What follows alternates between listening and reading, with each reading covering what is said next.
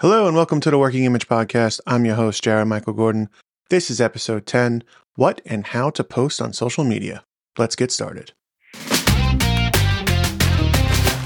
Social media, Facebook, Instagram, Twitter, LinkedIn, TikTok. How about Friendster? Maybe MySpace? Do you remember those? I certainly do. There have been amazing things to come out of social media, such as finding long-lost family members, or finding an organ donor, or helping people via a viral GoFundMe post. However, there have been horrible things to come out of social media, like cyberbullying, stalking, and fraud scams. Every technological advancement has given us good and bad things we have to deal with, especially when that technology changes the world. But something happened with social media. It changed the way we connect with each other, and with that, it changed the way we share our business with people. It used to be that a business took out the largest ad it could afford in the Yellow Pages. That is how you got a lot of leads.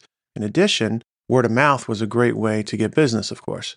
For example, if a couple is getting married, the chances are very high that they would use the same vendors as their friends did for the wedding. Or if they need a plumber, they would call a family member or a friend and ask if they knew anybody. Sure, this still exists today, but on a different level. Now a couple will scroll through countless social media accounts of different wedding vendors, and when you need a plumber, it's more likely that you will go on your social media and ask for recommendations. Does anyone know a good plumber? The telephone, the car, the airplane, the internet, and most recently social media have made the world smaller. It used to cost a lot of money to call my family long distance. Now it's a video call away, and it's free as long as you have the internet. When it's easier to reach so many people in a short amount of time, of course business is going to change. In this episode, we're talking about the general overview of social media and what you should be posting on your various accounts.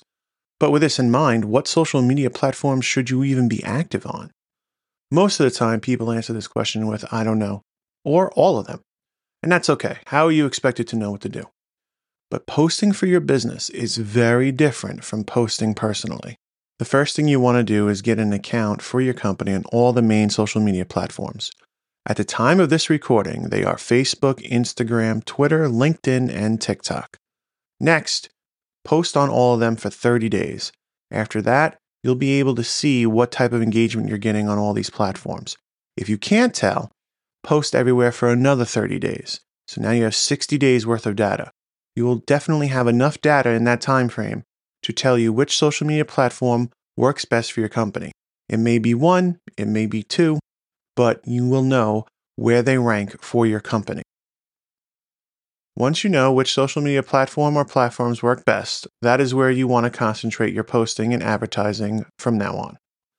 Also, you will own an account for your company on every platform, and this will save you from your competitors claiming that from underneath you.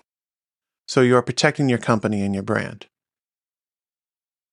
Now, on the platforms that are not engaging with your company, you simply write a post saying that you mainly post somewhere else and pin it to the top of your feed.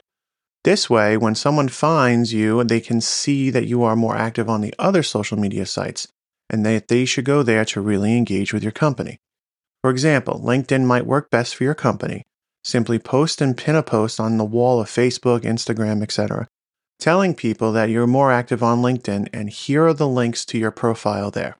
Now you just substantially cut the time you need to spend on social media down because you are concentrating on the one or two platforms that work best for your company and not just blanketing every social media platform there is.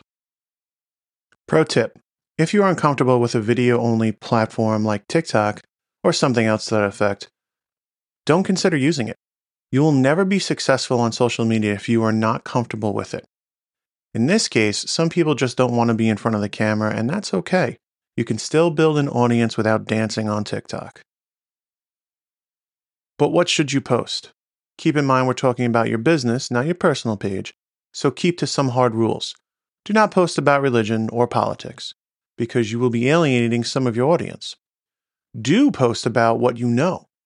That sounds simple, right? Well, it might be harder than you think. You see, if you have a business that can be very technical, and of course, you know your business like the back of your hand, it's easy for you to use technical terms that might confuse your audience. So don't post about things that are too technical for them. You need to relate to your audience, and your audience is filled with potential customers. So what do? Well, you educate them. You educate them with every post again and again and again. A lot of business owners think they have to entertain their audience on social media, but that's not the case. Educate them. You might be asking, who wants to learn about what I do? Trust me, they do. People will follow you on social media to learn about something they don't know, no matter what the topic. So if you're a plumber, an electrician, a musician, an artist, it doesn't matter. I know you may feel like your topics are boring or you may be boring, but as long as you're teaching, people will follow. Education is how you will build trust with your audience. And as I said before, trust leads to sales. People remember your company because you taught them something useful. Now, your posts don't have to be long, written, step-by-step, drawn-out ways on how to accomplish something. That is what you want them to hire you for. You need to post tips and tricks and basic information they probably don't know about your industry. In addition, you want to post about how your services helped someone or you solved a problem via a story. People love a story, especially when the problem is really hard to deal with. Then the audience is engaged and may like or even share your post. But the most important thing is that they'll remember you for your industry. So when they need your industry services, they'll remember you. In return, you'll gain popularity and potentially more followers, building more trust, and again, trust leads to sales. Let's talk about followers. You don't have to have a lot of followers to be successful with social media. I'd rather have 100 followers that engage with my content and hire me than 10,000 followers who do nothing. So when you see only 10 people liked your post, ask yourself, if those 10 people turned into customers tomorrow, would that be a good thing for your business? Of course it would be a good thing for your business. So now you need to concentrate on turning those 10 followers into customers. And before you know it, you've gained new customers via social media. But what about time? Time is something we can never get back, and as busy as business owners are, time needs to add value to your company. Are you expected to jump onto social media every day? The answer is no. And even if you think that answer is yes, you will shortly find out that you simply will be burnt out and you'll have too much work, or your personal life will get in the way, and somehow, some way you'll let your social media die off. So here's what you do. Without going into crazy detail on the psychology of social media and the best times to post and how many times you should post per week, you need to first establish a foundation that you can stick to. The best way for you to do this is to set a day of the week that you are going to post to your social media, but commit to this day and make sure to post to it every week. Some may want to post 3 days a week. That's great, but no, consistency is what will drive your social media forward. You don't have to post at the same time every day, but just make sure you're getting something useful to your audience out there each week. Now, you don't have to take time away from your job every week. You can use 1 day a month to schedule all your posts for that month. Most social media platforms allow you to schedule posts. And for those platforms that don't, or maybe you have more than one platform that you're posting to, you should use a tool like Buffer.com, link in the show notes. Buffer allows you to write your post once and only once, and then schedule it to every platform that you're on. That is a huge time saver. I recommend you take the time and plan your posts. Ask yourself what you want to tell your audience. What do you want to educate them about your industry? Really think about it. Then come up with the posts and schedule them.